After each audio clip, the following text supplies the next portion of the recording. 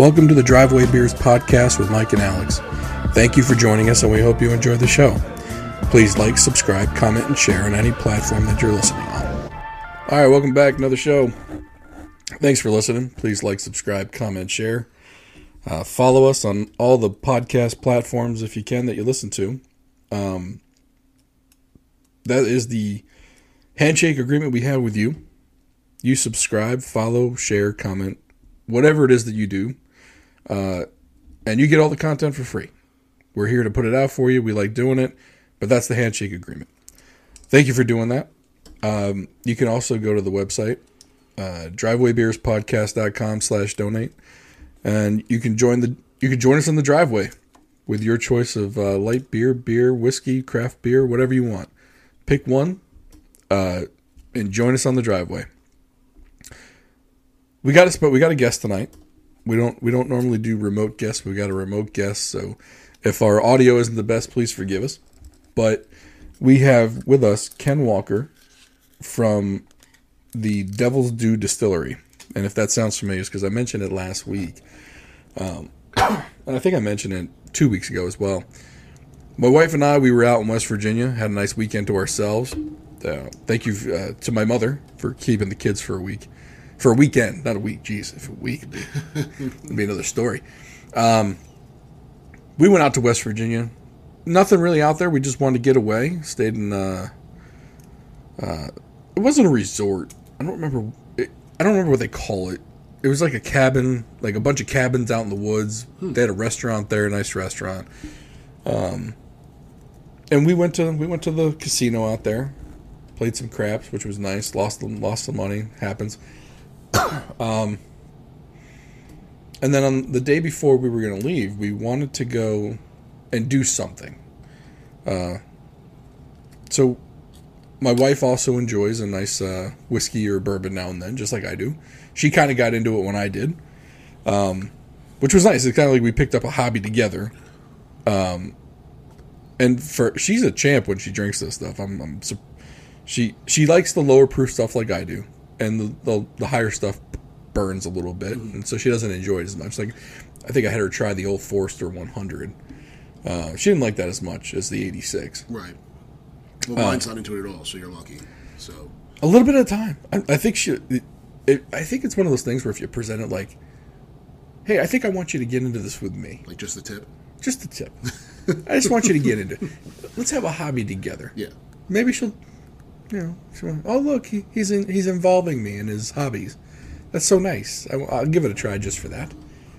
But anyway, all right. But anyway, so the Devil's Due Distillery, they were super nice guys, and I was talking to them when I was out there. My wife was talking to them. We were trying some of the whiskey. We tried the Devil's Due straight bourbon on the show last week. I enjoy it. It's got a sweet. It tastes nice and sweet for me. For a 90 proof, it doesn't burn going down, doesn't burn on the mouth. It's just a smooth whiskey. And so I wanted to have him on the show. So we want to welcome in Ken Walker, who is the distiller at the Devil's Due Distillery. And like we were mentioning before, this was the distillery I went out to. Awesome place. It was a small distillery, but it was a really cool setup that you guys had in the back.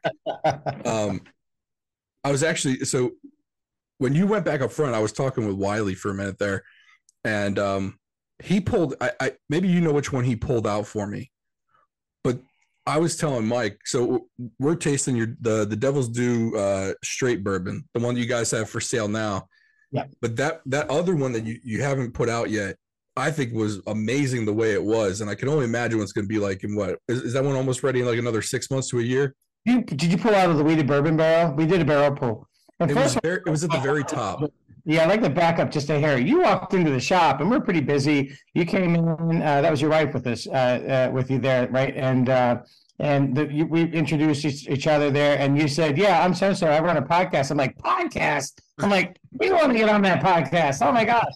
How did we get there? And then here we are today. So I just want to say thank you, first of all, for bringing us on the air here. That we had several releases that day of our local whiskeys, which we're now just getting into. They're 2-year whiskeys out of 15-gallon barrels.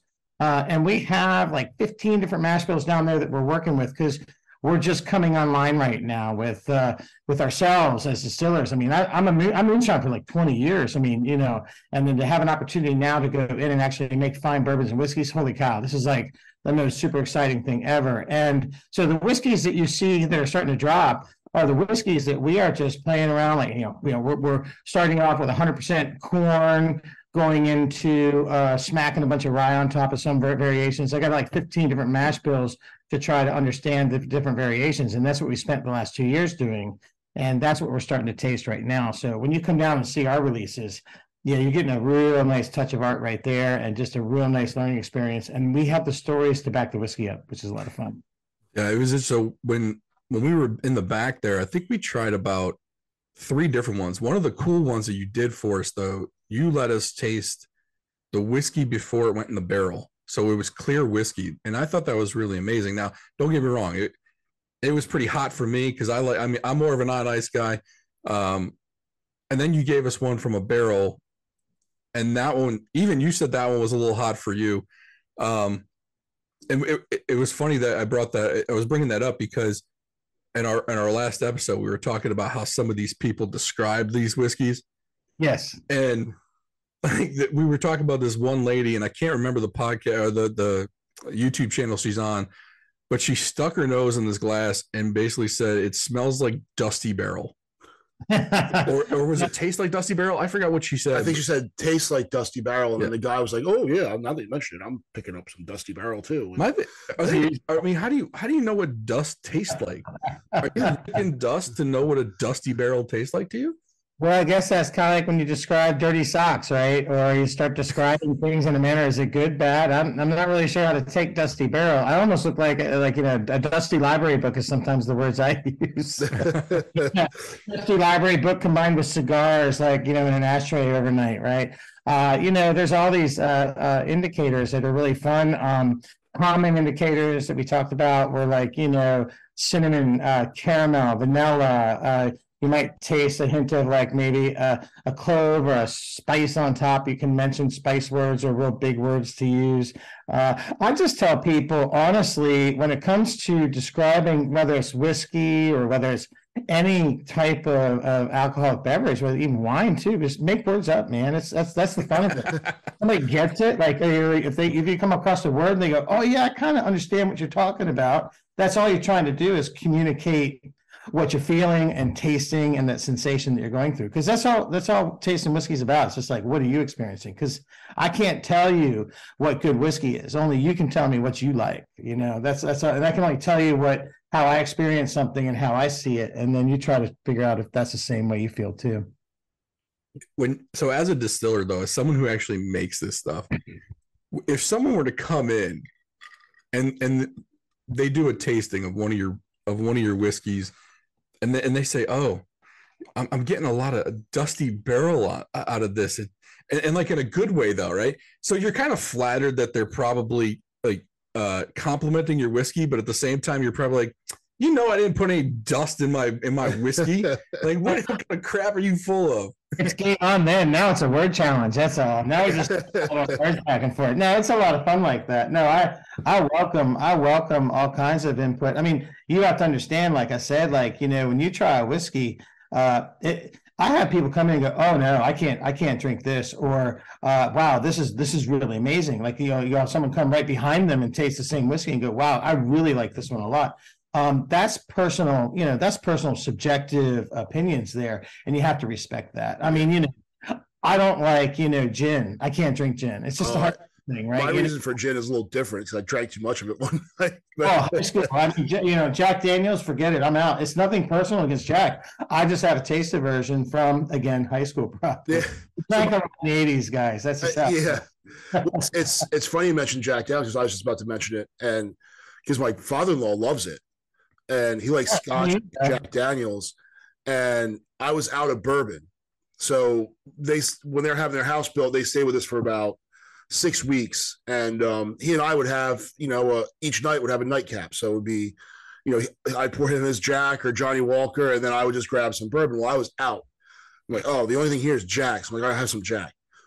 So I drank it, and my description of it was it tastes like Hoppy's number 9 bore solvent. So if you've ever been anyone who's into guns or has been around firearms knows exactly what I'm talking about. Hoppy's number 9 has this distinct smell, and to me, that's what Jack Daniels tastes like. So maybe someone would think that I'm pretentious because, like, oh, what the hell is Hoppy's number 9 taste like, you douchebag? Well, like anyone who's been around a gun will tell you they know it's like what gasoline smells like. Well, Jack Daniels is so distinctively different than Jim Beam, so distinctively different than Maker's Mark, Woodford Reserve. They're all so distinctively different, and you just have to realize that we call that I don't know for better words or worse words, I don't know, terroir, right? The terroir of the whiskey. It's your environment, it's the people, the equipment, and then the ingredients that go into these things that make a whiskey, and they're distinctively so unique because of those characteristics. And that goes to say that's what that's all about. And we're no different. Like, our whiskeys are just going to be different than everybody else's whiskey. And part of like what makes good whiskey for me is not so much. I may not care for certain characteristics of a whiskey, but for me, that's okay. I don't have to like every part of it, but to have a smooth whiskey, that's what we're really achieving here, and going deep into the hearts, creating really nice smooth whiskeys. And then we're learning there's just certain whiskeys that may take a little longer in the barrel, and then other whiskeys, man, they come out real tight and smooth. As long as that is there, the rest of it's subjective in my mind, to be a good whiskey. And like I said, nothing against Jack. It really is just a personal thing. It was a taste aversion in high school, right? So when we tell this to our listeners all the time, when we give our opinion of a whiskey, we come at it from a novice point of view. We're fairly new as far as getting into whiskey. We're coming from beer because we were trying to eliminate carbs from our diet. And our two main criteria, one, and because I think if new people are getting into whiskey, this is what they're going to think. One, does it burn my mouth? And two, does it burn going down? And three, is it going to burn coming back up? And we've actually found that once you get into, you can get certain whiskeys or bourbons that don't burn going in, they don't burn going down, and they don't burn coming back up. And you can get one fairly reasonably priced. You don't have to pay $1,000 for a bottle. No, yes, that's true. And yeah, that's that. And some people just realize that some people like a little warmth, is what we like to call it. Now, if it's burning down here in your esophagus, that's really has a tell of like, the distiller's cut comes into play there. Like, I've had some whiskeys from some small distilleries where that whiskey's hot. I've had some whiskeys from moonshiners that I just couldn't drink. It was just they were new. They didn't know where the cuts were, and that's key. One thing I learned about moonshiner was make good corn whiskey, man. You make good smooth corn whiskey, and the way you make good smooth corn whiskey is you go deep down into the hearts, and you really discard quite a bit of the front end. And that's one of the things I like about what we're doing there is we really pay attention to that going into these 15-gallon barrels. We really go ahead and just, we have a saying, like, don't be greedy. It's not worth it. Just go into the hearts and go for that smooth whiskey.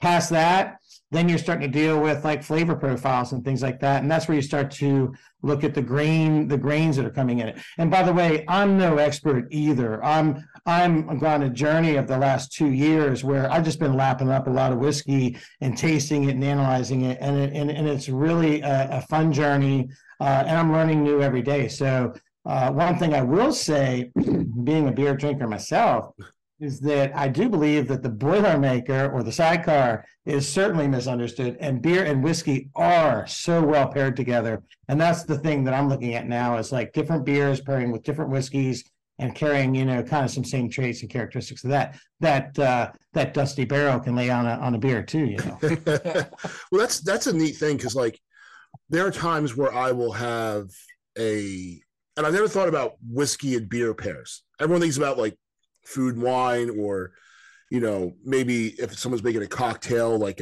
this cocktail and that, with these mixers. But like even just going, maybe not in the same glass, but something where, hey, I'm drinking some IPAs, but then maybe I want to finish off with something a little harder before I go to bed, or maybe I'm gonna start out with something harder. Like, how do they go together? Yeah, man, dump that whiskey right in that beer too. Now, I mean, Jeez. you don't have to go side by side with it either. I mean, we drink that barrel aged beer coming out of the breweries now, and there's whiskey in them barrels, and that whiskey's laying down on that on that beer like that. And I got to thinking, like, why am I waiting for it to age when I can just toss it right in there? Beautiful thing, So whiskey is kind of, you're playing the long game a little bit, because you've got to put together a barrel of whiskey 2 to 3 years in advance, because it's got to sit right. Yes. And you guys, as a small distiller, every barrel counts for you. Like if you got to put an axe to a barrel because it tastes like tapoo to you, nobody puts an axe to a barrel. Right. It can be used for something else. I get that, but I mean, every barrel that you have to kind of repurpose for something else is a lost barrel. You might not be making as much money off of it. So as a small distiller, what decision making goes into what you're going to put in a mash bill to get the whiskey eventually that you're going to get out of it, that you might not even know what it tastes like in 2 to 3 years? Like, what's your decision making process as far as what you're putting in a mash bill? Well, we have 15 different mash bills for that very reason, because we don't know. So, we started off on our very first run was about the equipment and getting it online. We just got it all hooked up. We had it all in play. And we ran 100% corn through it to have 0 variables on the grain bill. Let's just run a straight corn. It's just a straight 100% corn bourbon that we were targeting. I come from corn background. I love corn, so it was a great first distillation. And we ran the hell out of just straight corn for probably like the first five weeks. And our first whiskey releases were 100% corn. From there, we started going in and saying, well, let's introduce a second grain. So we ran a couple of whiskeys where we had 2 grains going on it, like just a nice distiller's malt on top, giving it a soft end. And we found that, like a 93% corn was good, or sorry, 100% corn was good, but then there was a finish on the backside that was just, to me as a corn drinker, just a little bit too, I don't know if for lack of better words, bitter for me, right? Or it just had something there that just didn't carry on the finish. So, but when it went in the barrel, boy, it finished out real nice. And but it still was just straight corn. We came back in and did a 93.7. And when we did that, 7% barley malt on top, that barley lays on the back of your palate. I know this now just from just tasting, single malt barleys, whiskeys that we've been running. It has a finish on the very back side of the palate with a sweetness. So by just adding 7% on this corn, it brought in, it totally shifted the whiskey. And that was a big learn. So this is nothing but a journey of learns through process. And it's been 2 years, and I got to tell you, it is a freaking blast.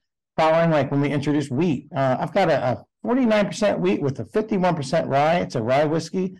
Oh my gosh, that is so good. And the wheat is just so upfront, so sweet. And that's just from learning from, lapping up a bunch of White Dog at 7 o'clock in the morning. That White Dog whiskey is where it all starts. I've been licking on that for like 2 years. Holy cow. You said you tried some and it wasn't that, it's not pleasant, but there's unpleasant flavors in the White Dog as a distiller to understand those. And then to see them churn in the barrel and then start to have identifiers to say that unpleasant or that not so pleasant taste over here is going to be this wonderful flavor over here. And so right now, 2 years in, as these barrels are coming down, oh my gosh, the light bulbs, the dots are all connecting. And we're starting to see that. We're like, okay, this is really awesome here. Now we're going into finishing practices, which is really super fun too, which is a whole other conversation in itself when you take whiskey and you do a little more with it. Double barreling, double oak. We got a Chardonnay barrel right now we're getting ready to lay down. Oh, I have no idea what's going to happen, but I bet it's going to be great. We're putting a really nice wheated bourbon in there, and boy, we're going to finish that off there. It's going to be a really nice whiskey. Let me just give the details of the distillery real quick. So it's Devil's Due Distillery. It's on 315 Jamesburg Boulevard in Kearneysville, West Virginia. It's 25430. The Facebook page is facebook.com/Devil's Due Distillery. If you want to check them out there. We found you just by going on Yelp when we were out there. We were looking for a distillery, and you guys were one of the highly rated ones. So we were like, well, let's go over there. And anyone who's listening right now, if you're out in that West Virginia area, if you're in Charlestown, if you're in Harpers Ferry, anywhere in that area, head on over. You'll probably see Ken over there, and you will. The one thing I told Mike when I was there was like, I don't think you guys understood the word no or no thank you. The shots kept coming. Yes, they do. Yeah, and right now it's it's really kind of it's good and bad. I mean, we have so much I want everyone to try. We have so much whiskey available right now that we just really started to lay down. All the whiskey we laid down is now coming to fruition. So we have a lot of different. Right now we have 2 different varieties of our whiskeys that are coming out. We got a third one we're getting ready to release here. A wheated bourbon. Oh my gosh, we just released, by the way, Dill Pickle Moonshine. Come out and check it out. It's pretty good. Dill Pickle. Yeah, we can. We bottled that today. That was a lot of fun. Because so it's funny because when we're talking about mixing things, so our friend Ty, who's been on the show a couple times, he's super into craft beers. He brought this beer back from from Michigan. That that was a dill pickle beer, and I will actually drink pickle juice, but like people look at you weird if you walk down. But if I'm drinking beer, it tastes like, and it was like pickle juice and beer was awesome. So we started mixing Miller Lite with pickle juice to make like a pickle shandy. Yes. But if you're doing a pickle whiskey, you might as well just put pickle whiskey into that beer and go and fortify. Let's do it. Well, take that Miller Lite to a new level now. No, that's a great idea. Thing with the Bloody Marys, holy cow! You throw this in with vodka on a Bloody Mary, it takes it to a whole new level. Dirty martinis, forget it. It's a game over on that. Pickle moonshine is amazingly good. I developed it with Wiley and Brian because customers were demanding it. Wow. I didn't come up with some brilliant idea. Let's do pickle. Old Smoky was doing old pickle, or they were doing pickle moonshine. I saw that come out, and when I tasted theirs, it was good. And when I started looking into it and understand what's happening there, I started going through an extraction, really a prototype experiments with extracting all kinds of things. Pickles started all that, and the way alcohol works and the way it extracts from things like pickles, it's beautiful. It sucks all the flavor out of the pickles. It sucks all the aroma and the taste. Comes out of there. The smell comes right out of there. Holy cow! Into the liquor, and what's left behind? Those pickles. Don't eat those pickles. It just tastes like alcohol. So it's not like when the girls in college would take the bottle of vodka and pour it into a watermelon. Eat the watermelon. Watermelon does not taste good. Alcohol. But yeah, I love pickles, so that's that's that kind of fun stuff we're doing. We're getting ready to come into Maryland, so please look for us over there.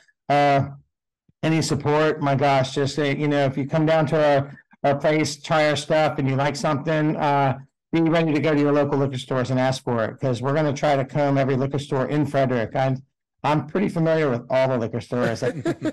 So how far you want to go? So one of our sponsor is a liquor store here in Arnold. It's Cheers and Spirits, located in the Arnold Station shopping center. Give a little plug in there, but great people over there. I'm gonna have to let them know. I'll look them up. I'll go down there myself and give them a tasting, and we'll figure out how to get it down there. I love that part of it too. The marketing and the sales side of it's super fun.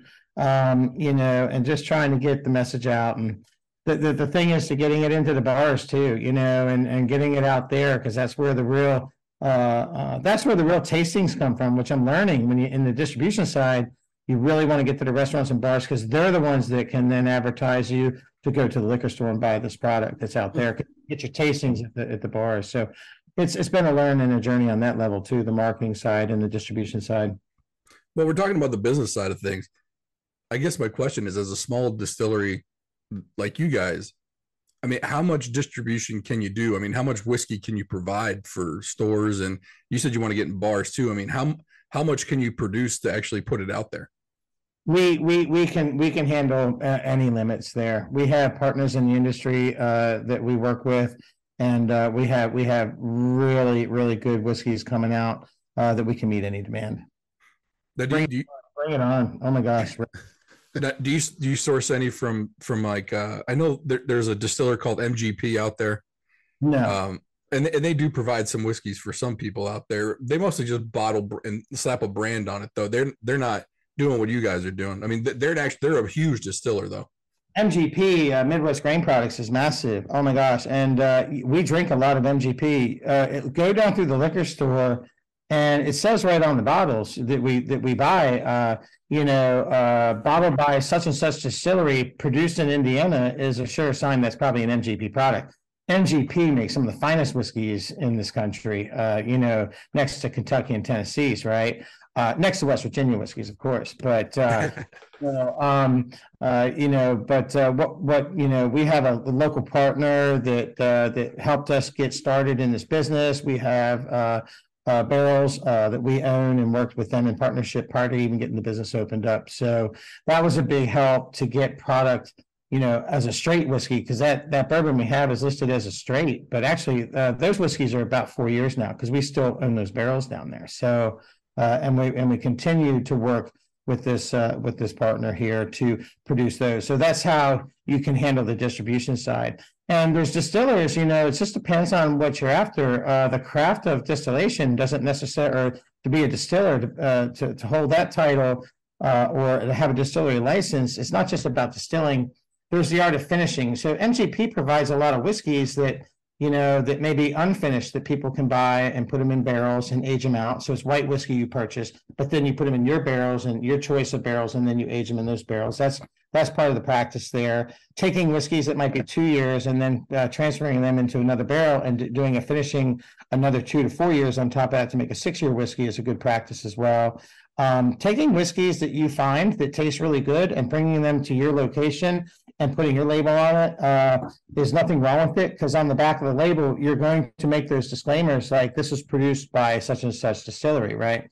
And then you make the statements that you bought it. But to have that option or that opportunity to put those whiskeys in your community, I think is another great way a distiller can be part and bring in new products and nice products for the whiskey drinkers too.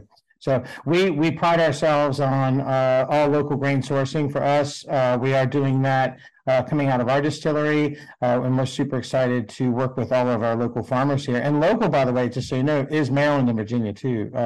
We're right on the river, and I hate to just discard the boundaries, because our local businesses and partnerships and our customers are all from those regions as well. So we do purchase a little bit of our grain out of Virginia, but we are mainly in West Virginia, a lot of our grains, and really located down in Charlestown too. I would say for anyone who likes a sweet whiskey, the one you have right now, the one that we're drinking on right now, which is the straight bourbon, it's got some nice sweetness to it. That one that Wiley had me taste out of that barrel, man, that was a sweet whiskey. Like, I have not tasted anything like that. So whenever you bottle that, I hope I'm the first phone call, because I will drive out to you and come pick a bottle up. That's how good it was. And it was hot. It still went smooth. It was a warm whiskey, but man, it was smooth. And I usually like the lower proof stuff. So for someone like me to say that, it's got to be smooth. When you're drinking higher proof whiskeys, they're going to have a tendency to I hear the word hot.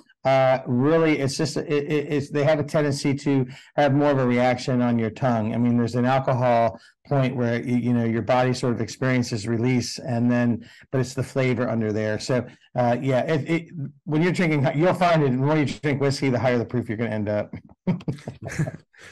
Well, we appreciate you coming on. Hopefully, we can get you back on the show. And if you do come out to Annapolis, we'd love to have you come to the basement and do a show with us in person. I'll try to know.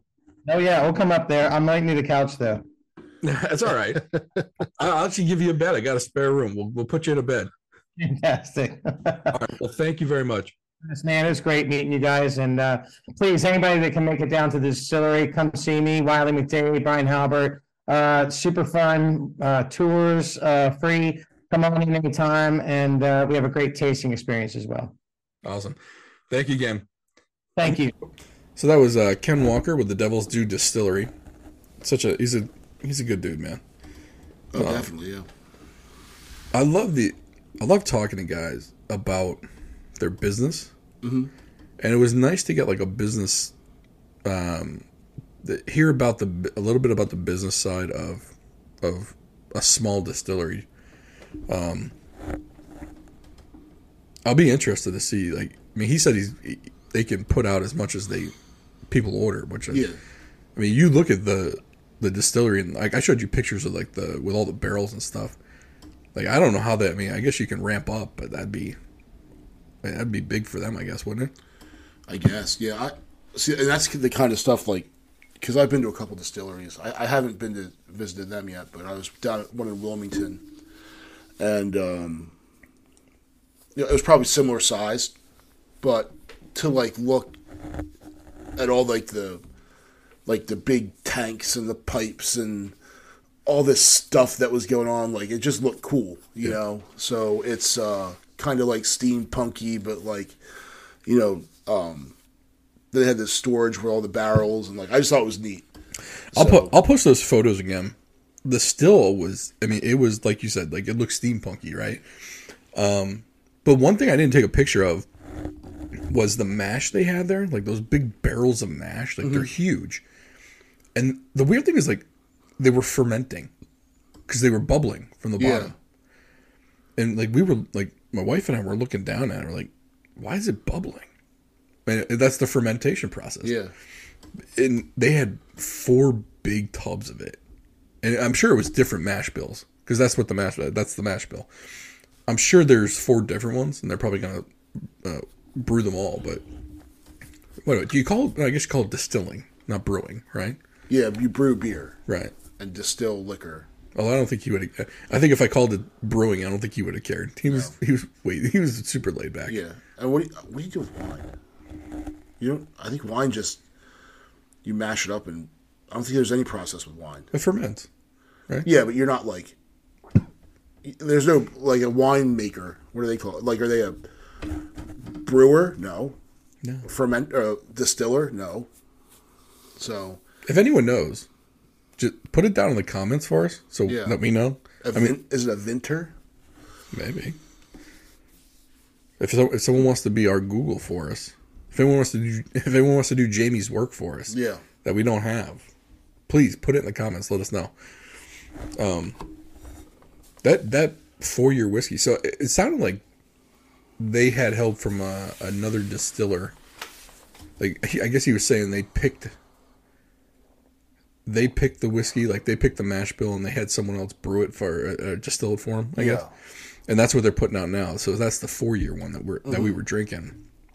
But judging by what they've got there, by what I tasted there, the younger stuff was hot. Like it burned when it went in. But it was very sweet tasting. Like you could taste the sweetness through it. But again, the one that's almost done that I was talking about, man, that did not burn. Yeah. Like that was part. I guess it was aged much longer. Like I think the one we tasted was only in the barrel for like 6 months. Yeah. And and Ken was like, that was too. He even said it was way too hot for him. Well, it's like when you drink moonshine. Like that's just coming right out like no one's aging moonshine. It's clear. Yeah, and so they do have moonshine there. They've got flavored moonshines there. Yeah, because I'm excited about that pickle moonshine. So. Yeah, that was interesting. They had all types of flavors, but it was all proof down. So like it wasn't 100 or plus proof. Yeah. Their moonshine is closer to like 60. Or like Everclear. You ever drink that in college? Like their moonshine. Their moonshine reminded me of like Bartles and James wine cooler like level. Like it was super tasty though. I could see like. Is it dangerous? Yeah, you can get yourself in trouble real quick with that because it tastes like super fruity, super sweet. I mean Like, I had a thimble of it, and I was ready to chug it out of the bottle. Yeah. But, I mean, it still had a little... Like, it still tasted like alcohol a little bit, but not enough to make me stop. And it wasn't even a flavor I liked that much. Like, my wife picked the flavor. I think she picked, like, strawberry or something. Mm-hmm. Even me, I probably would pick, like, the blue raspberry. Like, something that probably don't belong in nature. Like, right. It's probably just Kool-Aid mixed with moonshine. Whatever, but... Man, that was tasty. That's all I know. I would be in real trouble if that was at a party. That's like having like that hoop tea at a party. God, you had to. Where was that when we were in high school? Right. Like, listen, if no one's ever had hoop tea before, it's hoop HOOPTEA.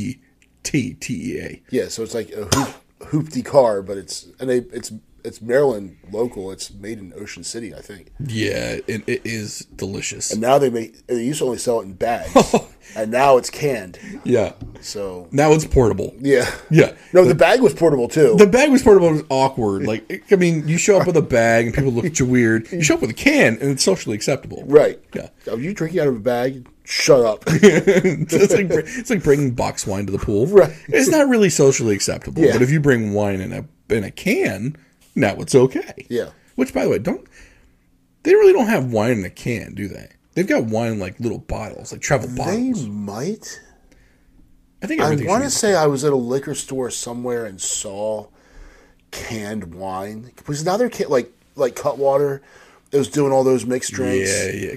And then there's the Orange Smash, which for those of you that haven't had the Orange Smash, that stuff is straight up dangerous. Yeah. So one of our neighbors drinks it. He drank like a 6-pack of it. Was like, I mean, that Cutwater, they need to cut. I mean, and this is going to be sacrilegious to some people. They need to cut some of the alcohol out of it. It tastes too much like alcohol to me. Well, it's like the Cutwater Long Island's like a Long Island I see in a can. Yeah, but even it's a little too heavy on the alcohol, less on the flavor. Yeah. Like the mules, they need to make it a little bit on the sweeter side. Yeah. Like it's like literally drinking like gin. Yeah. Like, and nothing else. Like, if you were gonna sell me gin, just tell me it's gin. Yeah. Like, but no, that hoop tea is like, that's a dangerous thing. Because I drank one and I swear, like, I'm like, there's no alcohol in this. And I remember just chugging like the first one, oh, yeah, and then like and then my wife was like, "You know that has alcohol, right?" I was like, "It does." Oh, I better slow down. Right. As I chugged the next one. I was like, I just got done running. I'm thirsty. I'm thirsty. This is delicious. It almost tasted like Lipton. What's that blue one? The brisk iced tea. Okay, yeah. It was like that. Yeah. Like, they have different flavors. Like there's watermelon and yeah. I kind of just stick to beer. But the pool's opening up soon, so we'll be back to. It is. We got to get done with these spring sports. I haven't been to a happy hour in the neighborhood almost in 2 months now. Well, you keep getting screwed with these Friday games. Dude, I was like, who was the person that got him a couple years ago? I got him. Was it you? Yeah. So we had. Yeah. So last year for spring baseball Friday practice, I was helping to coach that team. So I had to be there. And then that fall, for fall ball, we had Friday practice. And then my middle had swim on Fridays. Yeah. Yeah, it was.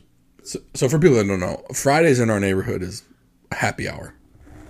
It's not official. We don't go to anywhere. We basically go to a central location in the neighborhood. Yeah.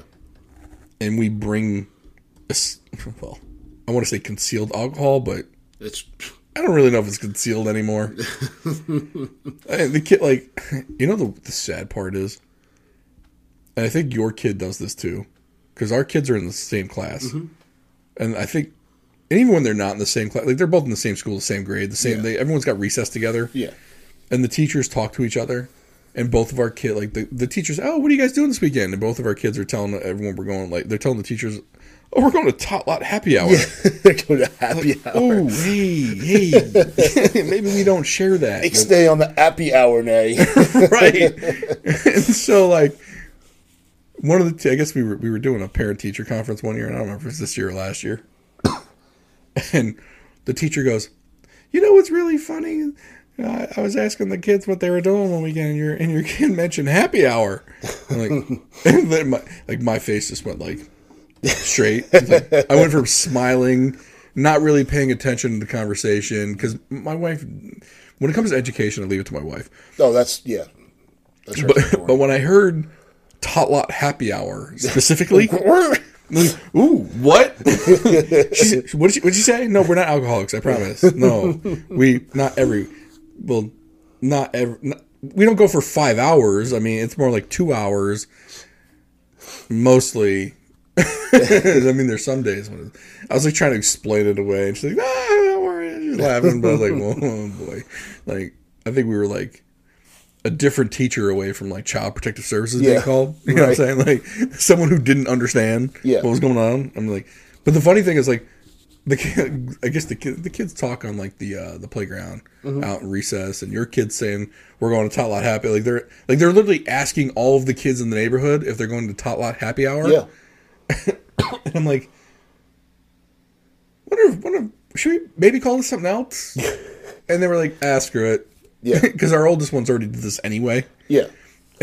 Like, I guess our younger ones are just a little more chatty. Yeah. Well. Right. Well, I know. They're a lot more chatty. Yeah. For both of us. Yeah. Like, you can't put any of them in a room together because it's a nonstop conversation. We're like, there's a group of like six kids in the neighborhood-ish, roughly. I think, yeah. Give or take, some come, some go. Yeah, pretty much they're all within the same ages. Like, your oldest and my oldest are the same grade. Right. And that, so...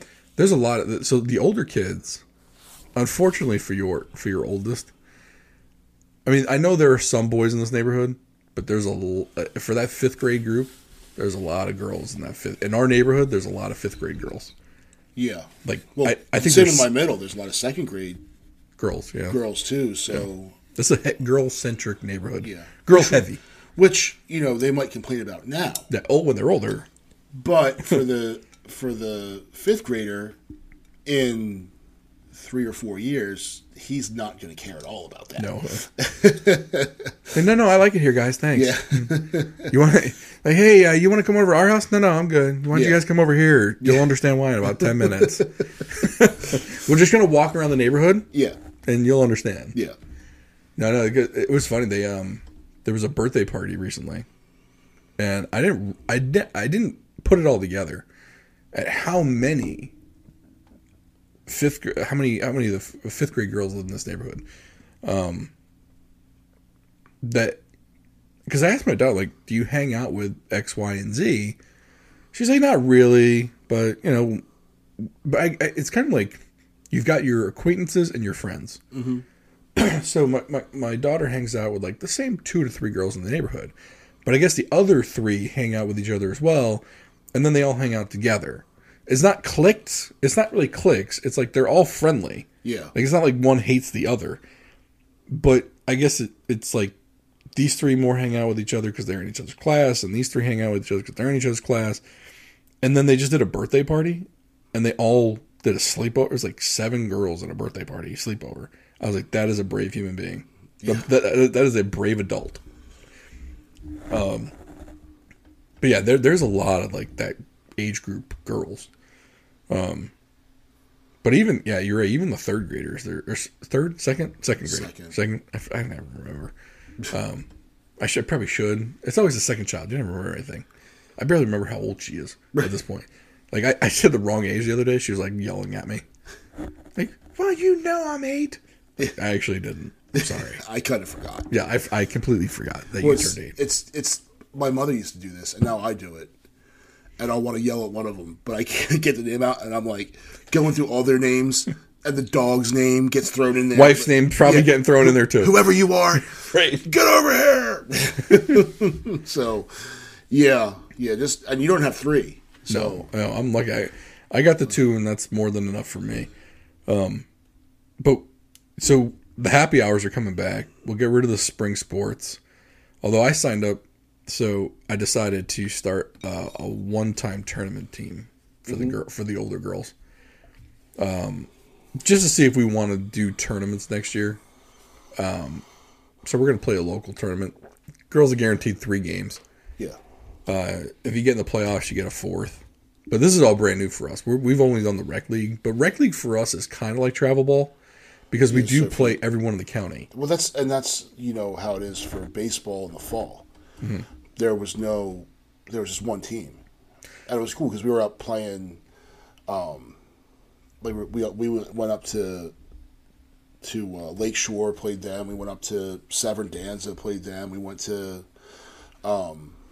Linthicum, Ferndale a couple times, and it was just neat to play different groups and see how they do things versus how we do things. And they do nice fields, and we don't. No, and it's crazy because you'd think that with this area being as affluent as it is, that there'd be some nice facilities. But I think with that affluence also comes apathy and parents that just don't care. So you go to Lakeshore, there's a group of dads, and that's what they maintain those fields. They have older kids that maintain those fields. So here, it's just some coaches care about the field, some don't. So I don't know, I'm coaching T-ball right now, so I drag the T-ball field after every practice. I don't know who else drags it. Probably nobody. Yeah. So, and then someone could put, he drags it wrong. Well, at least I drag it. Right. So. The other day I was over at the school, and I got the tractor out, and I was like, because we played a game there the night before, and we didn't drag it. So I'm like, okay, I'll drag it today. And I didn't realize there was a team coming to practice on it. Mm-hmm. So I just hopped off real quick. I was like, hey, look, we played a game here. I didn't drag it. I'm just going to drag it now. You guys have a nice have a nice field to practice on. And he was like, cool, man, no problem. And then I did it after my daughter's practice. But then I saw there was one of the baseball fields. Nobody was on it. The practice there that had ended. Mm-hmm. So I just drove it over there and I dragged that one. Kind of because it's fun to drive the thing. Yeah. That's a new Gator, by the way. Oh, that old freaking the tripod 3-wheeled thing was like a death trap. Yeah. So I drove the Gator and moved it around, and so I was like, well, there's no one over there. I'll just drag it. So I dragged it. But then my daughter's practice ended, so then I dragged that field. So I was over there. I just sitting around. I was like, well, I'll just drag 3 fields. Problem is nobody else does that. They'll drag the one field. Mm-hmm. And normally that's what I would do, but I was like, all right. So I'm hoping, I also don't feel like the organization that we're part of, and your boys and my girls, it's softball, baseball, it's all the same organization. Yeah. I don't feel like it's kind of put out there that, hey, anybody can do this. If you're a parent on a team, feel free. Here's the codes. With my oldest team, I'll get out there and I'll talk to if there's no other event going on, I'll get out there and I'll drag the field prior to their game, and the coaches are appreciative of it, and I'll help them stripe and do all that stuff, help them mark it up, and the All-Star game is this weekend, so I'll get out there and that's fun because I'll put the coaches boxes, I'll do the on deck circles for the kids and just have some fun with it, so it's a little more special for them, but. Mm-hmm. I'm also coaching, so I know the codes to all the things, and I went through the thing, and I've done it before. But yeah, I think a lot of the parents don't know that they can just do it.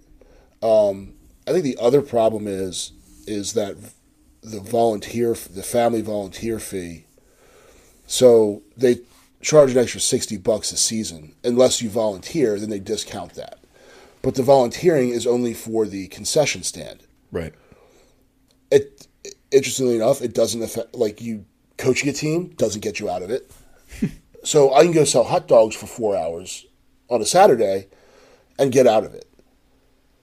But I can't do that because I'm also coaching a team, sometimes 2. So I can't get out of it because I have kids I'm responsible for. But at T-ball, I'm probably giving them 3 hours a week with prep and all that. You dragging the fields and things like that. Sure. With the upper levels where they're playing 2 games and a practice every week, well, at that point, I'll probably give them 6 hours a week. But I still can't get out of the fee. Right. But I can't also, and here's the other thing. If you're one of the parents that like, hey, I think selling hot dogs is stupid, but let me take care of these fields. Can I get out of it? I think you'd have more people that would do that too. Absolutely. I mean, and not that people really care. I mean, most people don't care about the $60. It's the gesture. Mm-hmm. Like, hey, you're doing these extra things that we need done to make our fields look better. Like, for example, I went out. Our girls played a team out in Bowie, and there's a set of fields called Black Sox Fields. Mm-hmm. I don't know the actual name. Black Sox Park. Okay, so Black Sox Park. The 4 fields there look practically like pro level fields. Yeah. At least, I mean, dirt is dirt, right? I mean, it is what it is. But the grass was well taken care of. Mm-hmm. Now that's also run by the city, whereas the city of Bowie maintains those fields, right? And people pay extra taxes to live in Bowie. You pay PG County plus Bowie City taxes. Yeah. But my thing is this: is like our county is not bereft of money. No, we're not destitute. No. So, how much extra money would it cost them to put down some to do fall aeration and some seeding? Now I know what the excuse is going to be. Well, you play fall ball, so you're just going to walk on this grass after we've aerated and seeded it. You only need about 7 days for germination. Yeah. Now, is it going to come up super lush in 1 year if you play on it after that 2-week period or 1 week period? No, but you're still going to get grass growth, and the grass is going to push the weeds out. Yeah. Right now, the weeds are overtaking the grass. Mm-hmm. And at least the fields are all crabgrass and clover. Yes. And if this is a county park, it's like, I know if we did it, it costs you about $100 to $200 to run an aerator for a day. Mm-hmm. A huge bag of grass seed is $100, or it used to be probably now like closer to $120. Each outfield probably needs 3 bags of grass. Mm-hmm. Let's say you do 10 fields. All right, so the aerator gets split up amongst 10 different fields. So if it's $100, it's $10 a field. Let's say it's $20 a field, plus $300 in seed. For $220, mm-hmm. you can grow some outfield grass, for crying out loud. And maybe for an additional $20, you can get some the weed and grass killer. Yeah. To get so the grass isn't growing on the infield. Mm-hmm. Like, you do 2 seasons of that, and then you don't need 3 bags of grass seed every year. Then you only need 1 just to maintain. Yeah. But maybe you got to pay the employee to do it, but that's a sunk cost. You're paying the employee anyway. So instead of mowing the lawn 1 week, they go and put the grass seed and do the aeration. Yeah. Or through our baseball organization, have some dads rent out some equipment. Maybe someone else pays for the grass seed, and you refund them the $60 for the family fee. Mm-hmm. You don't think you would get 5 to 10 dads from both sets, baseball and or softball, 10 dads total. Mm-hmm. One of them with a truck to get the aerator and the seed. Yeah. To each place. There's probably 3-4 locations ish. Mm-hmm. You're telling me that wouldn't happen? They would sign up for that in a heartbeat. And there are ways that you can do it. So say you aerate, overseed, and fertilize in the fall. Mm-hmm. And you can pretty much do it anywhere from like October 1st to around here, probably Thanksgiving, and still have it effective. Right. You know, because you don't even need to grow. You just need the roots to take hold so it comes up in the spring. Exactly. And the reason you do it then is because it's cool nights and warm days, so the grass likes that environment. So what you do, fall ball, the fields there's not as many kids playing baseball in the fall anyway. Mm-hmm. Now, some of the parks like Broadneck, you might have an issue because they're being used for lacrosse and soccer at the same time. So the baseball fields? Mm-hmm. Yeah, so like I think it's Broadneck 2. The outfield, they use it for lacrosse.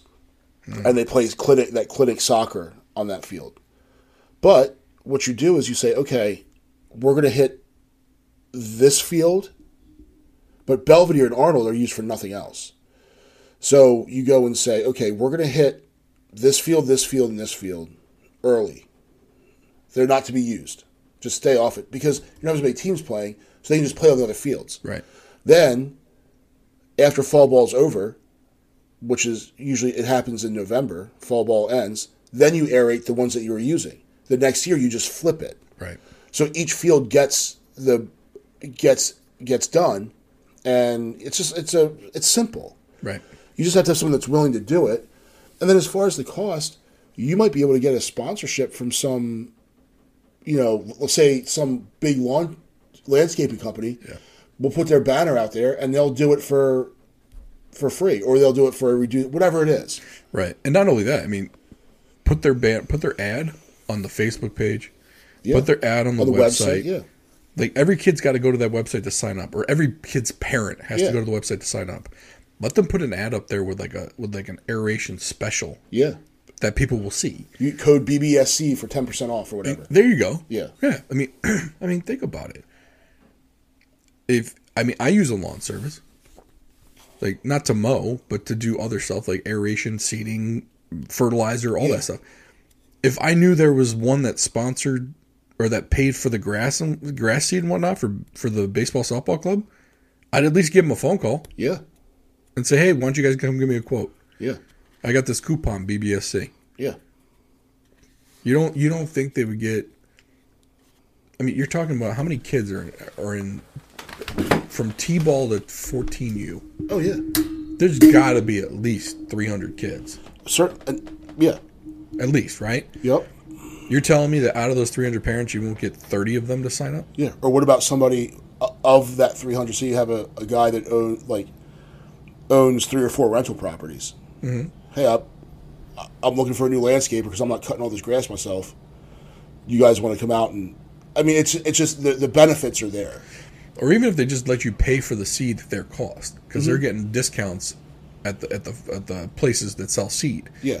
Or they have an aerator. Mm-hmm. Will you let us use your aerator? Yeah. Or, whatever it is, because we already have the tractors and the gators. We can pull something behind it. So yeah, if you can buy a core aerator pulled by a tractor, doesn't cost that much. I mean, you get one for a small one for like a lawn tractor. Yeah. You get one for like $100. You figure the bigger one for the gator is probably $200, $250, and you could probably buy one used off of like Facebook Marketplace. Oh yeah. And just take it from each field. Just take it to each field, hook it up to each tractor, and do it. And it's just there's no organization there. Yeah.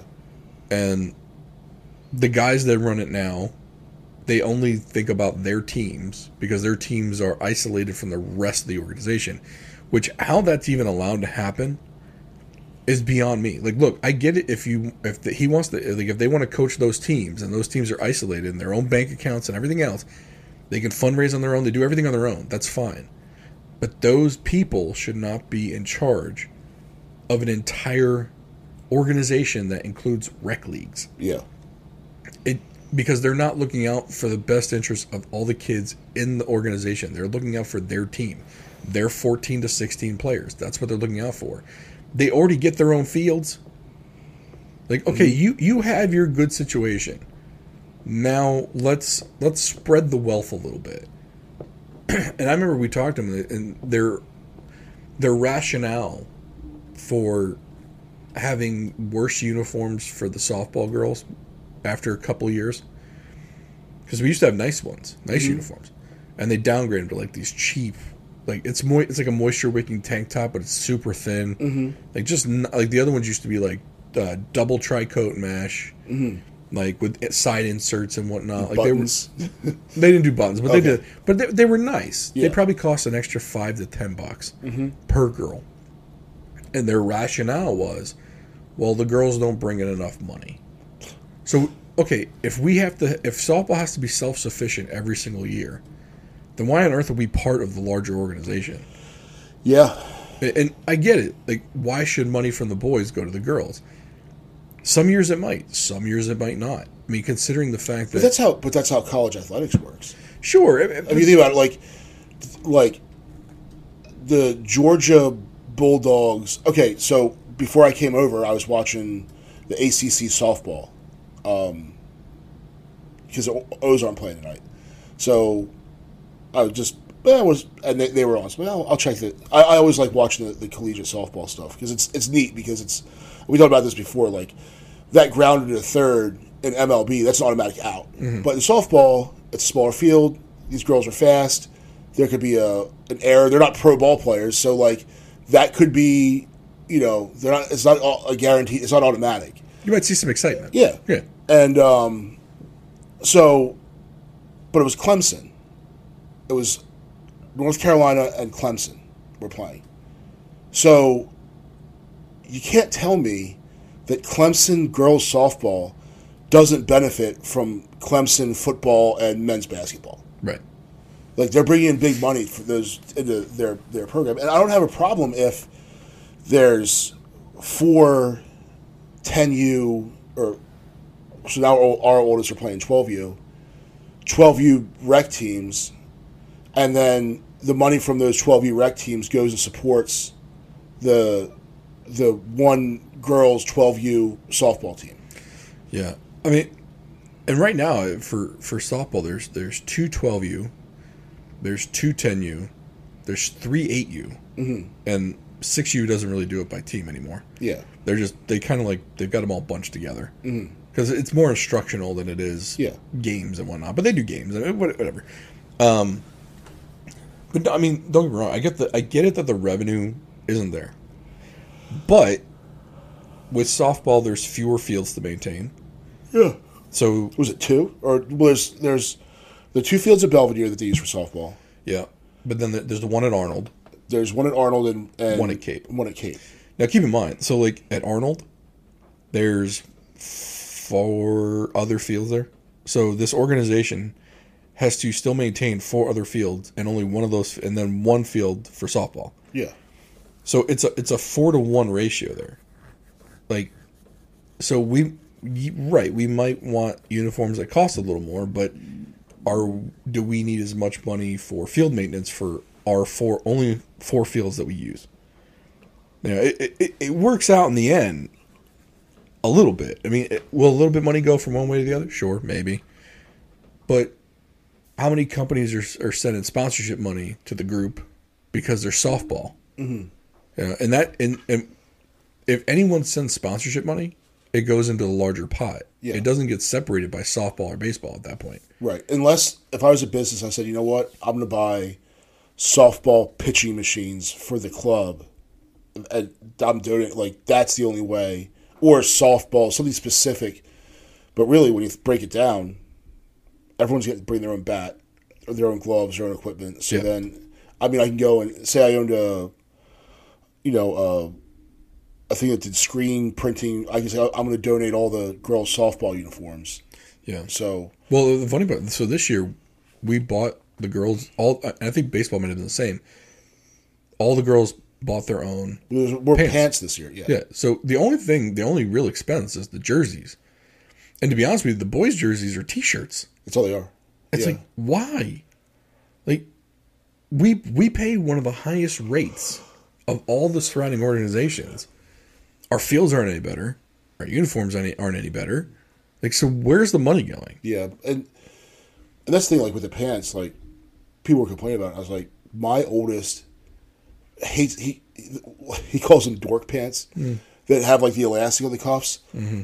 Like he's 11. Like he wants to look like the guys that are playing for the O's. So he either wants knickers or he wants like pro style open bottom pants. He's not wearing dork pants. Yeah. So he's like, he doesn't mess around with like, even last year they issued them. I just chucked him in the bin with all the other baseball pants, and he wears his open bottom pants. Yeah. So I mean, and with the girls, last year they basically, so the boys and the girls, they bought the same pants. They bought unisex pants. Well, for all the female listeners that we don't have, unisex pants don't fit women. No, and at 10, 11, they're starting to get... Things are happening. Yeah. Yeah, and they want to look more like women. Yeah. I mean, not that they're kids, whatever. Yeah. Okay, but they still want pants that fit them properly. Right, and here, like, so watching that the Division I college, I mean, those girls are wearing pants. I mean, they might as well be leggings. Right. And I'm sure the little girls want to wear the same stuff that those girls do. Bingo. Now, the boys aren't wearing skin-tight pants. No, but they want to wear what the major leaguers are wearing. Yeah. Like, my girl, like, my oldest sees, like, we watched the College World Series with her. Yeah. It's a good time. And I think we watched Oklahoma go on that tear they had. Yeah. Because that girl, I think it was her name, Jessica Allo, broke, like, the women's, I guess not women's, but the softball home run record last year or 2 years ago. She thought the uniforms were awesome. Yeah. And then she went out and she was wearing some baggy boys pants. Yeah, she's like, mm. Yeah, exactly. I mean, it's that old saying, look good, play good. Yeah. Or what is it? Look good, feel good, play good. Yeah. Okay, well, they didn't feel good. Right. They didn't look good. Yeah. So, but I know they're the first world problems. I get it, but I'm just saying, like, so I wish there was some more we could probably do, and who knows, maybe there is. But I think this all started with me saying spring ball was gonna end. Was going to be able to go to happy hour more, and then I decided to tell everyone I signed up for tournament softball. Yeah, for one weekend. That's all. Yeah, we're going to do 4 practices beforehand. See, I love baseball season, and watching, coaching the kids. It's a lot of fun. And the thing was, I wasn't a baseball player growing up. Like, I just spent a lot of time watching videos and learning, and I follow these coaches' websites and different Instagram channels, YouTube channels, and just try to absorb as much as I can. And I'm enjoying it, and then I enjoy watching the kids get bigger and better and stronger, and when things click for them. Yeah. So it's a lot of fun. I get sad when it ends. Like we're gonna hopefully get on the tournament team this summer, and he'll play into July, and I'll love it. Like it's great. So I don't care how hot it is, No, probably I get for us to do a full slate of tournaments. The summer schedule is just so packed already. Yeah, it's like, okay, they're going to camp this week, then we're going away this week. Then she's going to another camp, and then we go away again. And then we got these couple of practices we got to get in. Then we got the tournament we're doing, and next thing you know, school's starting again. Yeah. It's like, gosh, like you only got 8 weeks to fit everything in. Yep. So, I don't know. I guess we'll figure that stuff out as we go. But I'm looking forward to like at least a couple of weeks of just being able to sit back at our sitting place in the neighborhood and just hanging out for a little while, and not being in a rush to be somewhere. So, yeah, definitely. But we hope you guys enjoyed the interview with Ken Walker from Devil's Due Distillery. Please check them out at facebook.com/Devil's Due Distillery. They're in Kearneysville, West Virginia, if you're out that way, which is out by Harper's Ferry and Charlestown. So you can go do a little gambling or actually get drunk first, then do some gambling. That's always a winning combination. That won't lose you any money at all. Thank you to Cheers and Spirits for sponsoring this episode. Hopefully we can get the Devil's Due bourbon in their store at some point. Like us on Facebook, Twitter. We're in all the major places. Like, subscribe, comment, share, and we will see you next time.